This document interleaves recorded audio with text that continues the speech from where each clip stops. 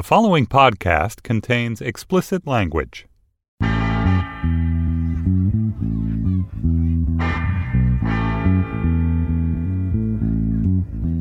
Hey, this is The Moment. I'm Brian Koppelman. Thanks for listening. Thanks for being patient if you're somebody who listens to the show. Thanks for being patient and waiting for me to be ready to begin to do this again. I have been I was really shaken up by the presidential election, and people have been tweeting at me and emailing me asking about the status of The Moment, whether I was going to do it, why I wasn't doing it. And I had started to feel that to talk about anything other than the state of the world now was irresponsible or quaint. And sort of whatever side of the political spectrum you're on, or a guest on the show is on, I'm happy to talk to you and listen and engage. But beyond even the normal politics, the language, what I see as the language of hate and demagoguery coming out of the president-elect and his team's mouths and their histories really shook me to my core. And shakes me to my core, if I'm being perfectly honest, and makes me question having these conversations about, which are really often about an interiority, about how to process events from the outside in a way that you can still take an empowering message from them and still produce your best self. Somehow, if I really think about all these conversations I've had over these few years doing The Moment, I can largely boil them down to people articulating for us how they have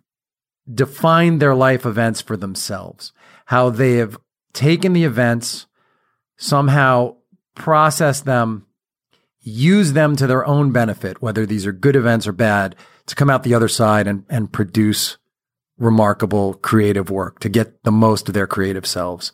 And something about that in the wake of the presidential election started to seem less worthy. Although, as I say it out loud now, maybe it's incredibly worthy because it's something that we're all going to have to do. But the reason my guest today is the first guest back, and it's my good friend James Altucher, is that James wrote me an impassioned email and basically said, "The fuck is the matter with you?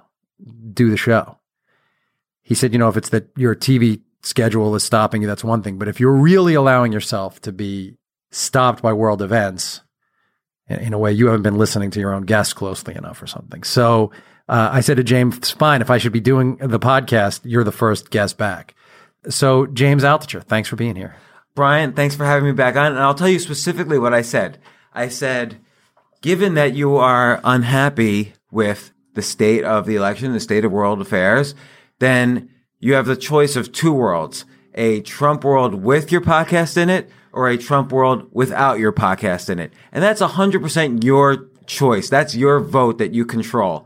And which world is better? You have to ask yourself, which world is better? Probably the Trump world with your podcast is a better world for you and for the many people who listen to it, as opposed to a Trump world without your podcast. Wouldn't you agree? Well, I mean, do you think a Trump world with tell me a scenario where a Trump world with your podcast would be a worse world in your mind? Well, it's about the utility of the time we all spend, right? So the question I'm trying to figure out is what's our obligation now? What's the obligation? If you think if you think that this is a big step forward in the world, this administration coming in, then this piece of this doesn't apply to you.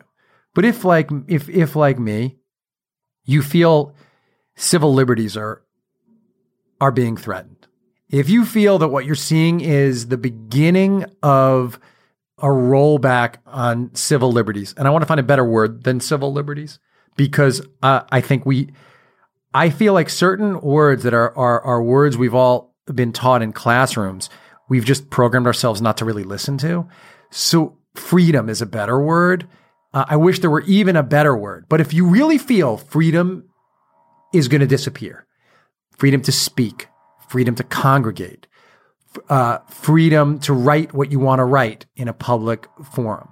If you really think these freedoms are going to go away, what's your obligation in terms of how you spend your time? Well, again, I asked that question. Do you think it's better for you to be silent and moping in your room, or is it better to bring on people whose opinions you value and bring them onto your podcast and have conversations to a much larger audience?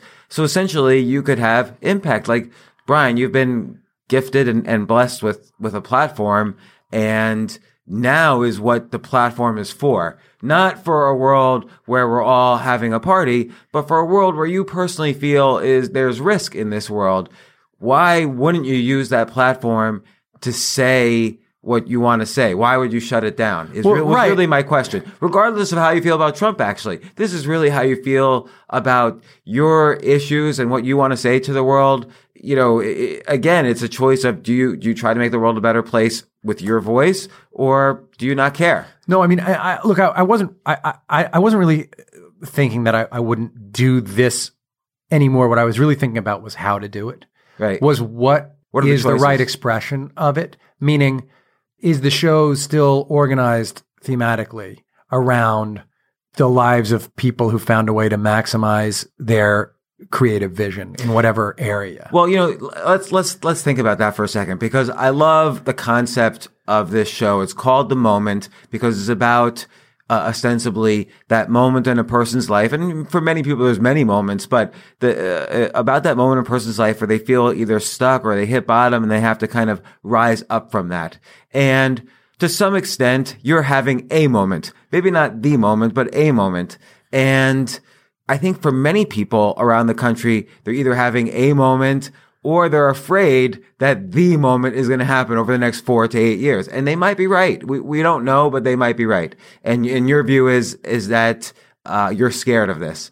And so what is better than giving people the tools, as seen through the eyes of so many of your great and impressive guests, giving people the tools to kind of rise up from that moment to create better versions of themselves? That's why this podcast is valuable, as opposed to, let's say, some comedy podcast or whatever. By the way, those are valuable too. They are. I mean, I got a letter the other day from a guy who had a traumatic brain injury and in recovery was listening to a lot of this stuff and talked about how the value of people who entertain and what a gift it is for those people. And he was sort of talking about, he also was saying, you know, do the podcast more, but, and talking in a bigger way about the TV show and about just in general, the value, what he realized when he was convalescing. He said he suddenly realized the value of entertainers. But for entertainers, sometimes it's hard when the world is fucked to not think it's trite. Yes. To engage in this stuff. Yes, but I'll go to an example, like an amazing example of, like, let's say Jon Stewart in The Daily Show after 9/11. Like, how do you come back from that and do comedy? He aired his first show after 9/11 on September 20th, so 9 days later, and he had a preamble like you just had, and he even cried during it. And then they went on to business. Should I have cried? Would it have been better if I cried? Should I? We can roll back. I'll cry if you need me to. No, you did your thing, and he teared up. I don't know if he bawled on the set, but then they went back to the business of doing what they do, and then they became so much better. Also during the 2004 election, during the bailout. No, a gauntlet's been thrown. You're right. I think you're right, and that's why. But so I want to now, in turning this just away from me and to the show. By the way, I just want to say one more thing: is that many people have said to me in the past, I don't know how many months or year or whatever, hey, have you listened to Brian Koppelman's show with X or Y? Like, have you listened to Brian's show with his wife Amy about depression? Like that, people say that changed my life. So you're having. Like, a lot of people think, oh, I voted, I did my patriotic duty, I'm done.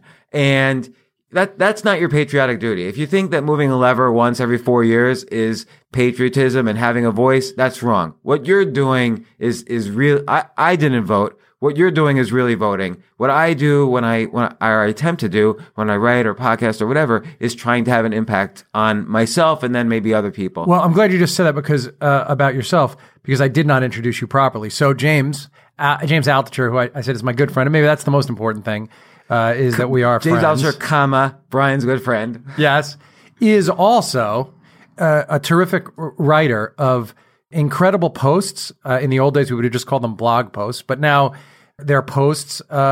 He's written a number of best-selling books. You can read about James, and there was a terrific New York Times piece a couple of months back about James in the Times that you can find. His incredibly popular podcast, James Altucher Show, is I think I'm the most frequent guest on that show. I think so. Even though like 4 times. Yeah, and then more. Because then we also did the book ones. Yeah. So 4 or 5 times. But his podcast is terrific. And what James writes about is how to transcend low moments, how to recognize where you are. I think a huge part of what you do that you don't talk about that often is it seems you are very good at locating where you are at a given time, locating where you are emotionally, where you are in terms of how you feel you're doing. Like the old Ed Koch thing, how am I doing? It seems like you ask yourself that question regularly as a way to check in and then move forward. I think you have to do that because look at it from the point of view of when you're creating something. So you obviously have created this great show, Billions. I've started several businesses. But when you put your energy and soul into something, there's a cognitive bias that also kicks in without you even being aware of it, which is that you think your shit doesn't stink. Like it's impossible to think it. And so you have to constantly take a step back and question yourself, am I smoking crack about my own stuff? Like is everyone else saying, oh, Brian, that's nice, but they're really not thinking it? You have to kind of step aside and say, is this good or bad? Yeah. And is there a process by which you do that? Just constantly asking, because no one is going to tell you the truth. If you, whenever I've created a business, or I've shown it to anyone, they all say, oh, that's a great idea. And you have no idea what they're thinking. So you have to constantly come up with metrics by which you decide this is good or bad. And you can't attach yourself to the result. You have to test a lot. You have to experiment a lot. With the TV show, you kind of experiment, or the network experiments by seeing ratings. It may or not be a good metric, but that's the metric But they it use. seems like you do it like, so I've been thinking about your journey. You know, we talked the first time you were on this podcast, we did the narrative arc of your life, the huge ups and downs that you experienced. But sort of tracking alongside that is this almost mythological like desire to be good, when it almost seems like your wiring and the parents that you had put you in a direction that your instinct wasn't always to act correctly. Right. So it feels to me like you're also doing like a moral check-in all the time, and you've put a practice in place for yourself that allows you to check the wiring against what you know to be right. I think because, I was in the hedge fund business, which you know very well about because you do a whole TV show about it. Yes. And what I saw, there's many layers of Wall Street, which is kind of the billionaire hedge funds, kind of the lower hedge funds. Then there's the investment bankers trying to sell you product. Then there's the pundits on CNBC and Fox Business. And you've been like all those things. Oh, I've been all of these Except the billionaire part. But I've worked for the billionaires. Yeah. And so I've seen it all. And what I've seen mostly is that it's largely a scam.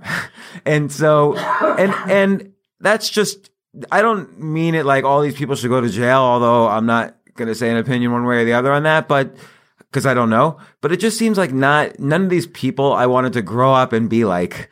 And I say this as a 48-year-old, I'm supposed to be growing up, but none of these people I want to kind of grow up and be like. I didn't admire anyone. And in fact, I've always felt like washing my hands after I had any of these meetings or going on TV. Like it just seemed like so much BS. So you had to take a step back and say, what's really important to me? What do I value, instead of always trying to placate others so I could either raise money or build a business or sell a business or sell myself. But beyond that, it seems like you look at, like you wrote a post a while back where you talked about your own shortcomings as a parent. Yeah. And used it as a way to talk about being a better parent or the way in which you love your daughters and all this stuff. But, that's one of the things, like, nobody ever wants to say that about themselves. But of course, if you don't say that, if you don't look at it, you can't fix it. You can't make it better. What's the process by which you actually notice something like that? Like, oh, I allowed a bunch of events to happen. The result of this is I always loved my girls, but the result of this is for a moment there, I wasn't my best self around them. I have to be my best self.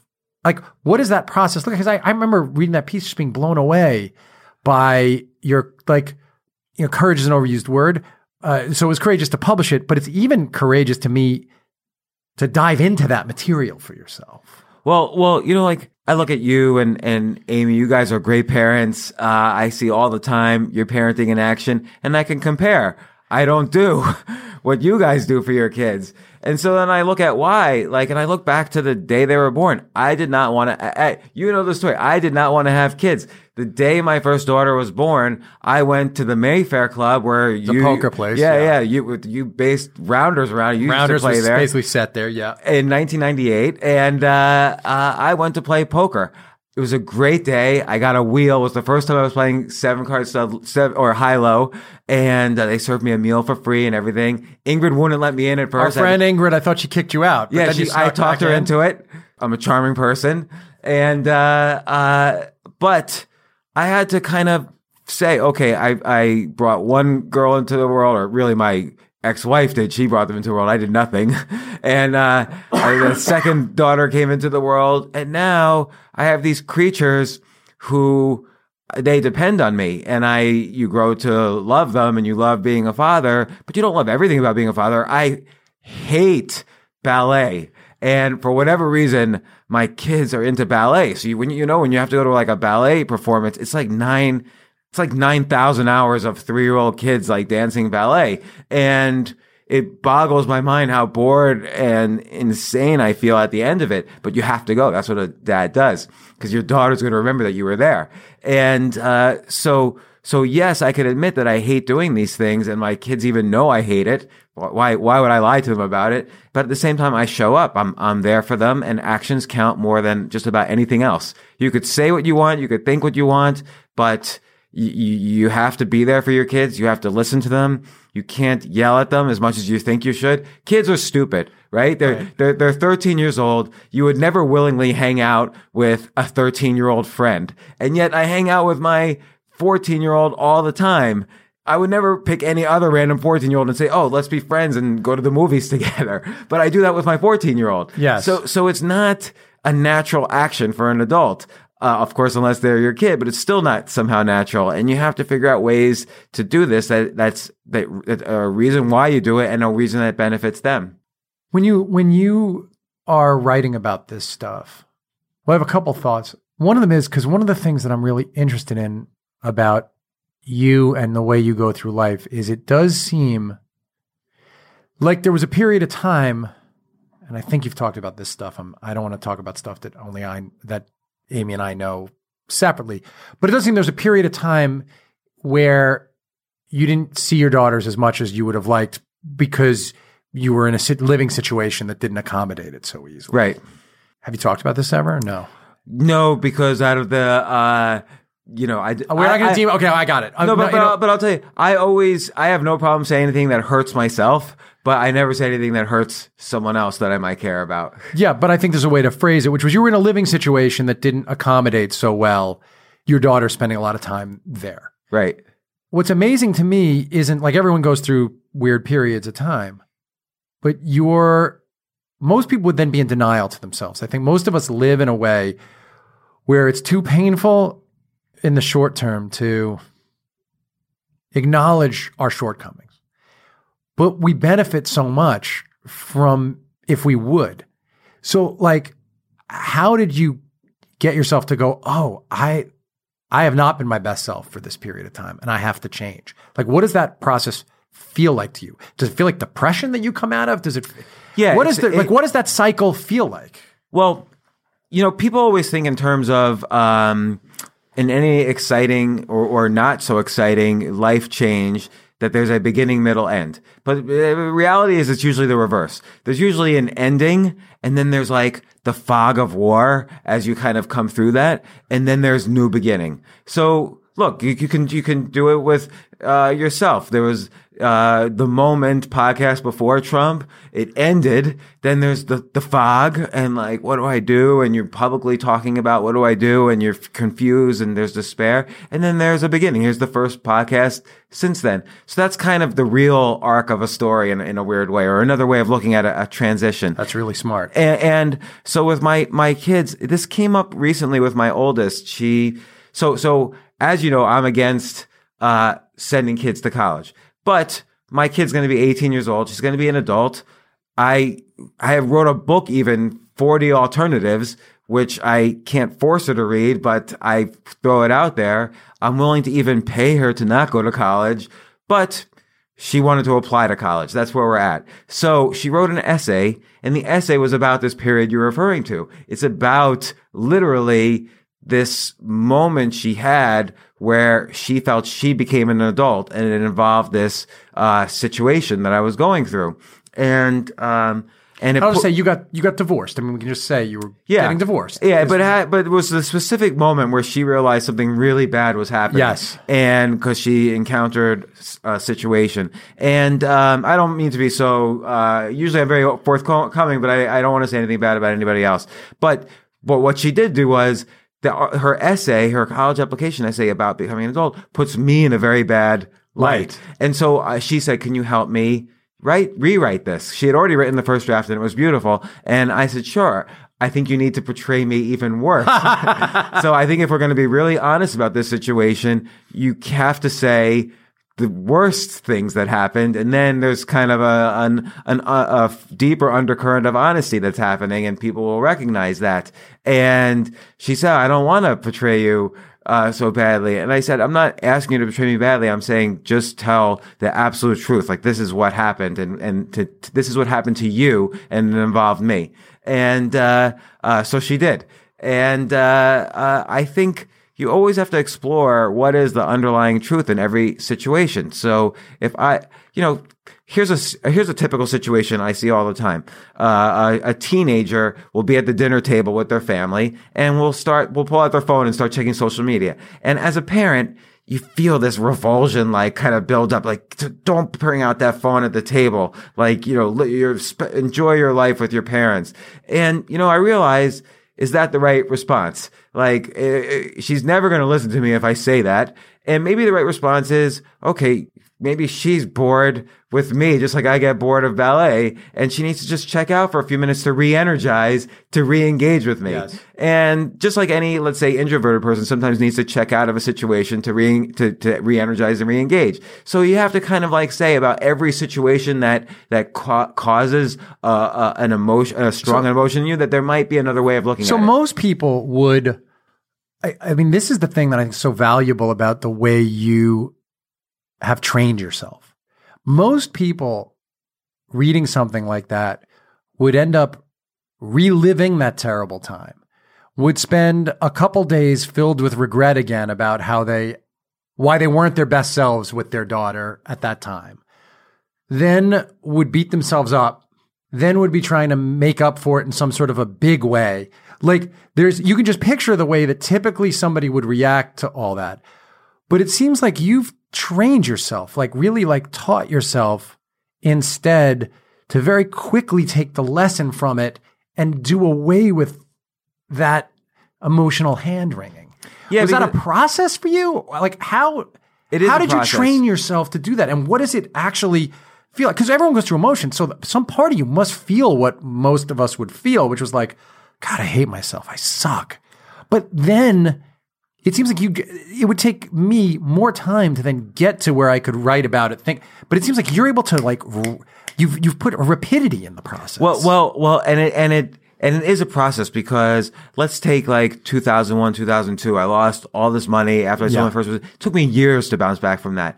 I'll give another example. Can I give the example from the set of when I visited? Yeah, I think we talked about it on your show, but talk about it. Sure. So I'll mention it briefly. So this is February 2015. On the set of you're shooting the pilot of Billions, which is like an amazing thing for me. Like, I'm meeting all these people. I'm seeing, one of my favorite directors shoot the pilot. I'm hanging out with you and David, and it's a great experience. I'm learning so much.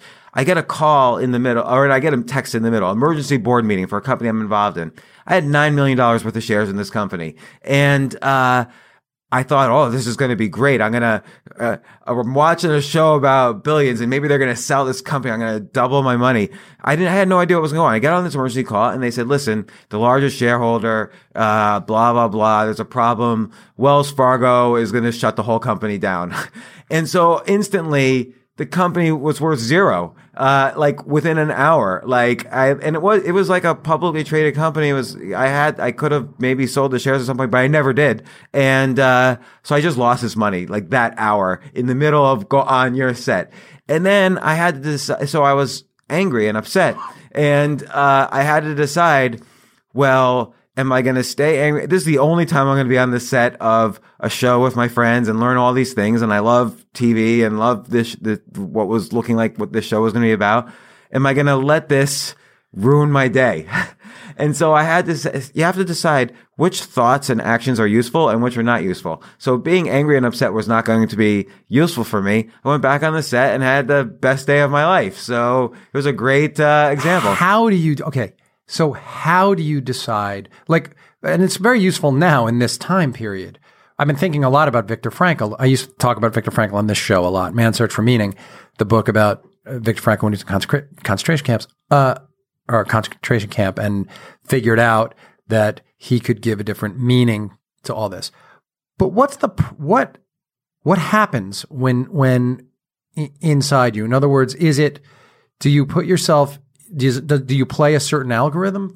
Yeah, I get upset. What's the process? Yeah. I get upset, or I blame myself for being a bad parent, or hate myself, or whatever. And then you have to consciously sort of practice saying, this is not a useful thought.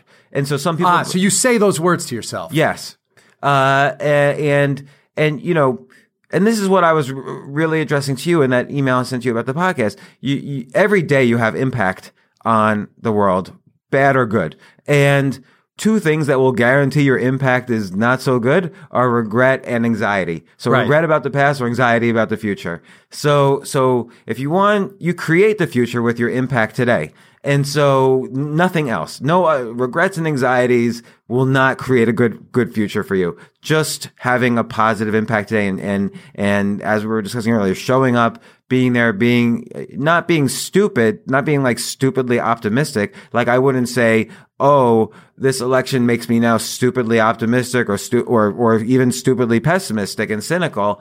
You just have to take things as they are. And the only thing you can do is have your own positive impact and try to affect the people around you. Sure. I think that most of the time as humans, we catastrophize and we use anxiety as a way to sort of protect ourselves. We believe the anxiety protects us from the eventuality or safeguards our emotions from the eventuality. That's a great way to put it, because if the lion jumps out at you in the jungle, you could say to yourself, oh, well, he's going to kill me anyway, so I'm just not going to even bother fighting it. So that's a way of thinking negatively and letting disaster overcome you. But I remember, and in general, I think I've gotten good also at managing all that stuff. I put lots of practices into place for myself. As you know, I do morning pages every day and I meditate every day and I take long walks and I do a bunch of stuff to ensure that I don't catastrophize and I don't allow anxiety to win. Because generally what I know is we have for the last we can decide how many years, but as a culture, moved forward, been progressive. And I heard you talk to Dubner on your old podcast with him, which was great podcast. Oh, you were a guest host on that? Yeah, did 3 episodes of that show. Question of the day. But I heard you guys, and I remember you talking about why you don't vote and how presidential elections don't matter. Who the president is doesn't affect you on a daily basis. And for most of our lives, as white men who are nowhere near the poverty line, I think that that's been true for most of our lives, that Right. whoever's president doesn't affect your ability to go out and like live the life you want to live. I think as sentient white men, you're very aware that like the world around you can be made better or worse, or at least I'm very aware of that. But when an event like this happens, I wonder if you still think that it's true. Because an event like this happens where, 36% of the country voted for this person. He said in his words and actions very clearly the things he wants to do. There are the kinds of rollbacks on freedoms that I know you don't like. So I guess I'm wondering, how do you think it does or doesn't affect the daily lives of people like you? Well, it's a great question because, yes, you and I have the extreme, particularly, I want to address one part of that, but we definitely have the extreme white male privilege. Now, we're Jewish, and I'm a little shorter than you, so there's studies that show I could have income disparity because of height, and in some parts of the country because of being Jewish. But we live in New York City. No, I agree. By the way, worse, we're atheist Jews, or I'm an atheist Jew. But you, so I'm in every way. You live in the capital of Jewish atheism, though, which is the Upper West Side. And of it New is York true. City. I am 6 feet, so I have that. I do have the 6 foot advantage. You've been blessed as the tallest Jew in the world. Right. You and Gary Goldman are the two tallest Jews in the world. 6 inches taller than I am. David Benioff too. But yeah, sorry. So that's true. But okay, what's an important issue for both of us? Obviously, for me, pro-choice. I have 2 daughters. Pro-gay marriage is very important. And not just because I know many people who are gay and married, but because you're right, like civil rights and human rights, these are important issues. The most important issue for me is war versus no war. Yeah. And I'm irrationally in favor of no war. I wouldn't have gone to World War II. I wouldn't have gone to any war. And you see this because you had an isolationist, Governor George W. Bush, who said he would never go into any war, got elected president, and then, of course, we've been in nonstop wars ever since. So it's been a disaster. Like, we sewed up the entire world in 3 years in the 1940s, and now 15 years later, we're still in... I can't even locate Afghanistan on a map, but, whatever, we're still there. And I don't want my daughters to go to war or even be forced at some point. So this is an important issue for me. Bernie Sanders was an isolationist. Donald Trump claims he's an isolationist. Hillary Clinton is a diplomat, so it's unclear. She's been involved in administrations where there's been wars. So how will this affect me on the most important issue that occurs to me? I don't know the answer. You don't know the answer, and I don't know the answer. So, and pulling a lever on election day wouldn't have decided anything for me. But doing a podcast where I say what I feel every single day, or as much as possible, then that has an impact. Yes, I understand the voting thing and the way you look at the voting question, but I guess I'm asking in a post that decision, so after that decision, when you see this guy using Twitter, it's funny, people say, in a way, like looking at his tweets is ridiculous. But if you think of them as mission statements, so people have decided the word tweet's a funny word. All it is this guy sitting on his toilet on his iPhone or Android. Making spelling mistakes. Yeah. But if they are mission statements, and if he is saying things that are the kinds of things a warmonger would say, or if he's saying things that are the kind of things a racist would say, or if he's saying things like, we'll take a look at it, about whether there should be some sort of religious test. Or let's take it a step further. He has suggested, or somebody working for him suggested recently, the possibility of internment, of looking into internment of Muslim Americans. Now, I personally do not believe anybody who's president would ever do that. Like anybody I could conceive of that could get elected. But the fact that it was even suggested is really disturbing, given the horror of interning Japanese Americans in World War II. So that's disturbing. But again, what are you going to do? The best thing you could do is what you're doing exactly right now, talking about it. Well, what do you think? What do you want to do? Like, what do you feel you want to do? Well, okay. So on my recent guest on my podcast, because I ask about these things, I brought on Ken Kurson, who was an early supporter of Trump, and asked him some of these questions and got his answers.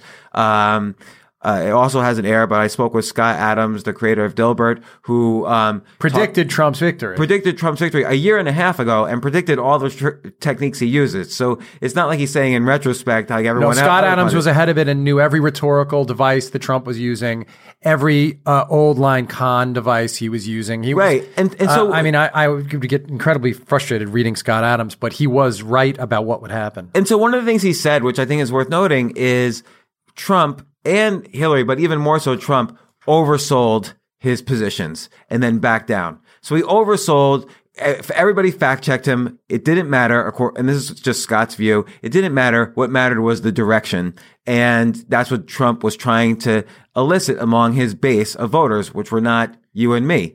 Where we weren't part of the base he cared about. So he was overselling something that perhaps he didn't believe in, to get people to vote for him. And that base was determined by polling and studies and so on, just like every election is determined. And so do we really know what's going to happen? I feel like we don't know what's going to happen, regardless of who I liked or didn't like. But what I can do is continue supporting my friends who are building companies, who are innovating new technologies, who are building social media connections, not just in the US, but all around the world, and building platforms for that. Like, I really think we're moving towards a much more connected, apolitical world where country borders are not as important as, hey, am I talking to an educated person in another country right now that the countries might not agree, but we can agree. And so we're the ones who are all together creating the world, not these politicians meeting in Belgium or something to work on these climate accords or whatever. I think we're creating the world, not the people, not necessarily the people who are, running a few buildings in Washington, D.C. Well, yeah, and I think that's just utopian nonsense. Okay. I mean, I think that's you're entitled to that. I think that's was a possibility and was the world that Obama was trying to create. But I see when a guy puts generals in every position on his cabinet, generals or billionaires. What I see, many generals, right? What I see is somebody preparing to use their particular tools and gifts. And so if you're shut off from, right, China, look at China, if you're suddenly shut off from connecting to all those people, what happens? To me, it seems like, yes, that's the direction the world was going in. But my concern is that there's a giant scythe coming from the sky that is going to cut those cords, that these people want to cut those cords. Look, I think that's a legitimate concern, and it's scary, and I'm scared of the same thing. So which is why I'm uncertain, right? That's what I'm trying to say. Is the reason I'm uncertainty is scary because I don't feel I know what to do about what I think is happening. Hey, I'm podcasting with Altucher right now. Is everything okay? That's so good. You take calls from your wife in the middle of a podcast. Like, you're a good husband, parent. Well, if it's Amy, that's why. If it's Amy, I have keep to this on the podcast. By the way, don't edit that part out. That's fine. So, look at Richard Nixon. Yes. Richard Nixon was the biggest communist red baiter in the world from 1947, his appearance on the scene. Communist hater. He wasn't a communist. For a second, sounded like you said he was the biggest communist. No, he was a... communist hater. He was communist hater, He was scandalous the way he would, Right, and then, yes, he opened up China. But the reason he was able to do that is because everybody was like, oh, we hate communists too, and Richard Nixon's on our side. That's why he won the biggest election in 1972 ever. Of course, he was kind of fired 2 years later, but we sort of he used that kind of, in a weird way, goodwill he had built up with all the other communist haters in the United States to go and open doors with China.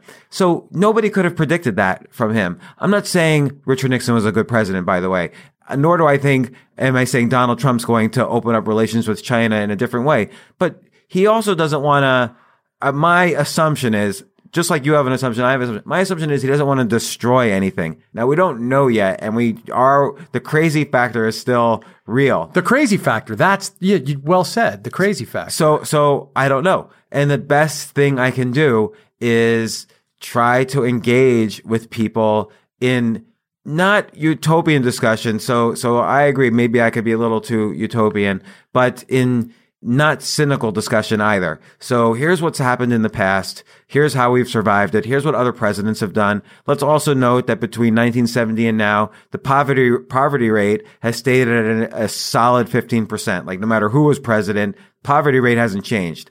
White, male, privilege, no privilege, just no president has changed it. What's changed the state of the world is kind of innovation and technology and things in the economy that seem to be unrelated to the president. So I don't want to take this into a political conversation because that's not the idea. But it's interesting though to again. But the crazy factor, when you say the crazy factor, so the fact to me that, hey, Jason, who produces this show, produces the Trump cast for Slate also, and he's in the room.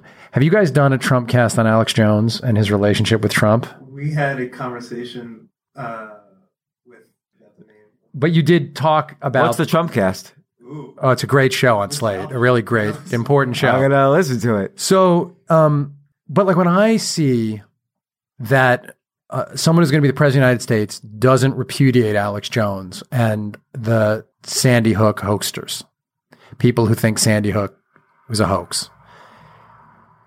When I see the things that he will talk about Trump, and then I see that he can look at grieving mothers on the 4-year anniversary of the death of their kids, and that he doesn't have the empathy and doesn't want to use empathy as a tool to heal, it speaks to his totalitarian aims.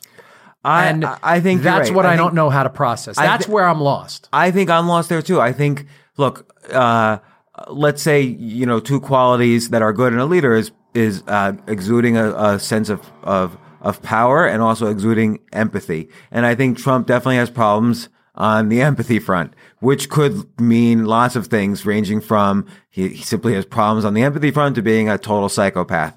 And I'm not saying he's either. I think he made an attempt at empathy with immigration, actually. He's trying to be empathetic with the class of working class, white Americans in the flyover states that are living below the poverty line. He's trying to show, maybe in an artificial way, because he pulled to show it, but he's trying to show empathy there. But he didn't try to show empathy with us. So yeah, I mean, I don't want to get into the weeds on that, but that's national. I mean, to me, what he's falling into is this nationalism, right? So white Americans, poor white Americans, that plays to this nationalistic impulse that he has. So that he doesn't have to frame it in, even if he uses certain words of empathy towards them. The truth is, it's all these people he's not being empathetic to. And it's the refusal. The reason I'm talking about this stuff is I'm trying to isolate why putting the normal practices in place for myself isn't working enough.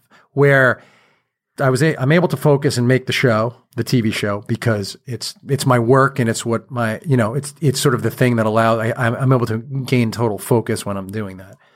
Did it change writing at all after the election? Like, because you were still filming the final episodes? We were mostly done writing. Okay. And we'd set so much stuff up that the last episodes were going to be what they were. I mean, look, the thematically, I'm sure there are resonancies to the world in the show. There always are going to be. Yeah. But it is, if I have to isolate it, it's the fact that I don't have any faith that the person who's going to be sitting in that office is a humanist or clinically sane. So, and that makes it, because I think, like, the story that I was told my whole childhood is that the smartest people, and maybe the people who were cowards, but the smartest people found a way to leave occupied Europe very early on. They left in 32, 33, 34, 35. Like, they left because they recognized an agent of chaos, evil agent of chaos. Not chaos like from the old show when we were kids, Maxwell Smart. But they They recognized that force. Good reference. Thank you. They recognized that force and they left. So, and that seemed, you can picture a doctor in 1933 with a booming practice and his kids in a good private school in Germany, coming home and saying to his wife, or coming home and his wife saying to him, I think we should leave. And then their neighbors saying, but it's Germany. Our family's been in Germany for 100 years. He's a loudmouth. He's a boorish loudmouth. Only 38% of the people wanted to elect him, right? With Hitler, what was it, 34% of the people or 38, some number like that, wanted it, when the chancellor picked him. There was some small percentage of the people wanted him. And you could see that it looked like insanity to think that that person was going to cause that much damage. In fact, those people were right. And so if I'm right, how am I supposed to allocate the 24 hours in the day? Doing exactly what you're doing, which is bringing on smart, or in my cases, trying to be smart people on the podcast and having these discussions and thinking about it and, connecting the world to your view, which is something that couldn't happen in the 1930s. United States did not know what was going on in Germany until our troops actually entered Auschwitz. We didn't really know what was happening. Government knew.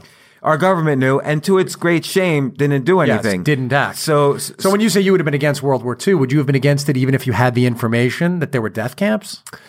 There's a lot of evidence that Hitler upped the speed of how he was doing things because the U.S. entered.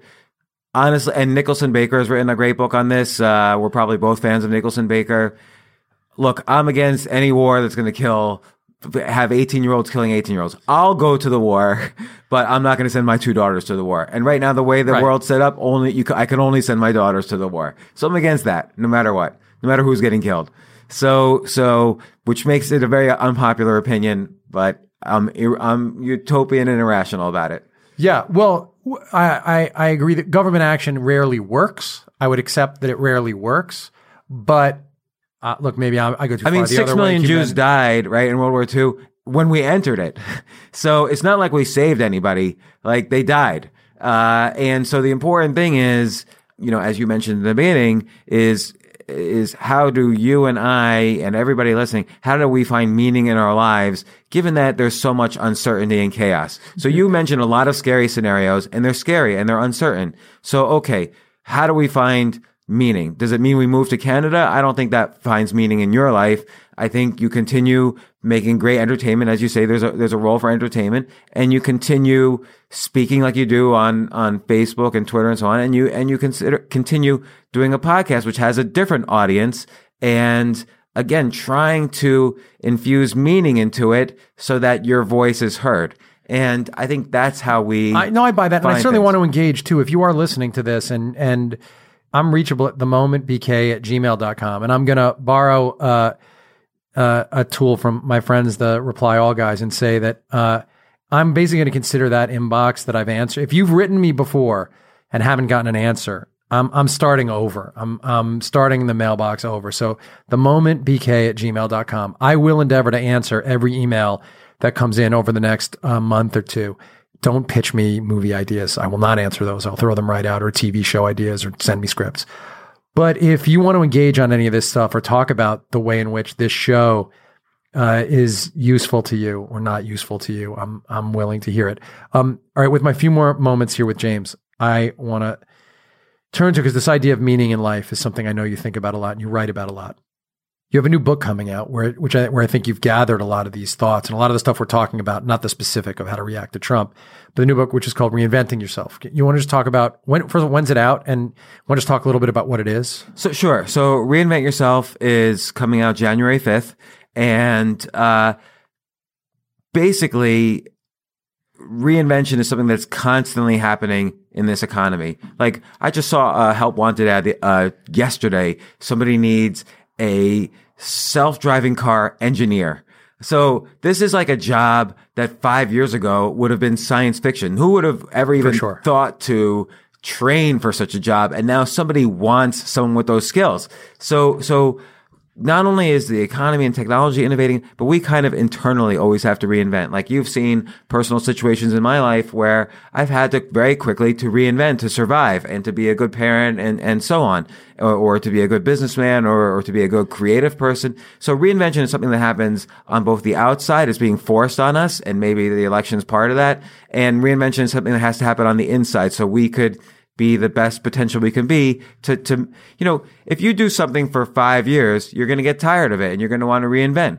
You, Brian, are the master of reinvention. You went from being talent management as a kid to entertainment lawyer to then there was the ending of that. Like you were stuck and there was the fog where you're figuring out what's the movie I'm going to write. You became a great screenwriter. I was never an entertainment lawyer. I did go to law school, but yes, right. You were in the entertainment business. I did a lot of that stuff. Yeah, and then now you've gone from movies to television to podcasts. You were a stand-up comedian. Like you probably debated being a professional poker player. I don't know. So yes, that's the other. Yes, the other existence. That's the other life I would have liked to have lived. For sure. We all grew up thinking that we're gonna. Our comma is going to start early. I'm James Altucher, lawyer, really early on. And I'm going to go to college, law school, law firm, partner, retire. But the comma changes now every few years, and it changes constantly. And you have to always have things in the fire inside of yourself where you're constantly learning and building skills and reinventing. So what I've done is I've studied not only my own life, but the lives of many people who have been through great reinventions, and I write about the process. And so that's what the book's about. It's exciting to me because to prepare for this podcast, I reread part of my book because I always forget something like right after I write it. And so I'm rereading and I'm like, man, I'm really glad I wrote this. I just learned something today from something. What was that? What was that piece? Okay. That piece in particular, you'll find this funny. So I summoned up enough courage during my high school years to ask out 8 girls, and all of them said no to me. And so I wrote a chapter on what I learned from each of these 8 women, girls, really, rejecting me from the ages of 12 to 18. And it's like I learned incredible stuff, and I'm glad I wrote that down. I'm reading it all along the way in the cab right over here. Do you journal every day? I write every day. I don't journal every day. I've started doing it a little more on your advice, actually, that you've given on my podcast about the morning pages. But in general, I write with the idea of publishing. Do you have the idea right away? No. Sometimes I will flit around a little bit to find the idea. Do you write like 1,000 words every day?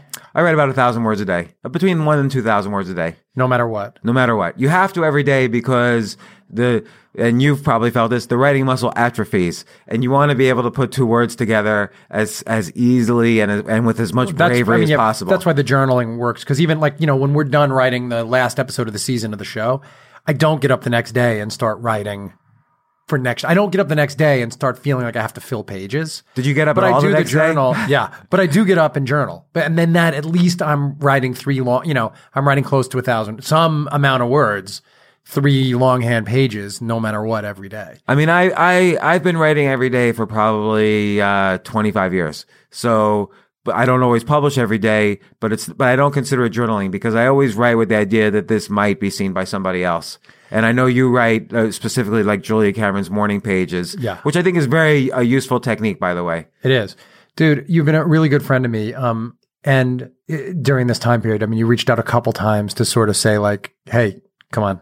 Let's do this thing." And well, and also, by the way, not to circle jerk here, but you and Amy both were great friends to me when I needed it most. So it's like an unbelievable appreciation.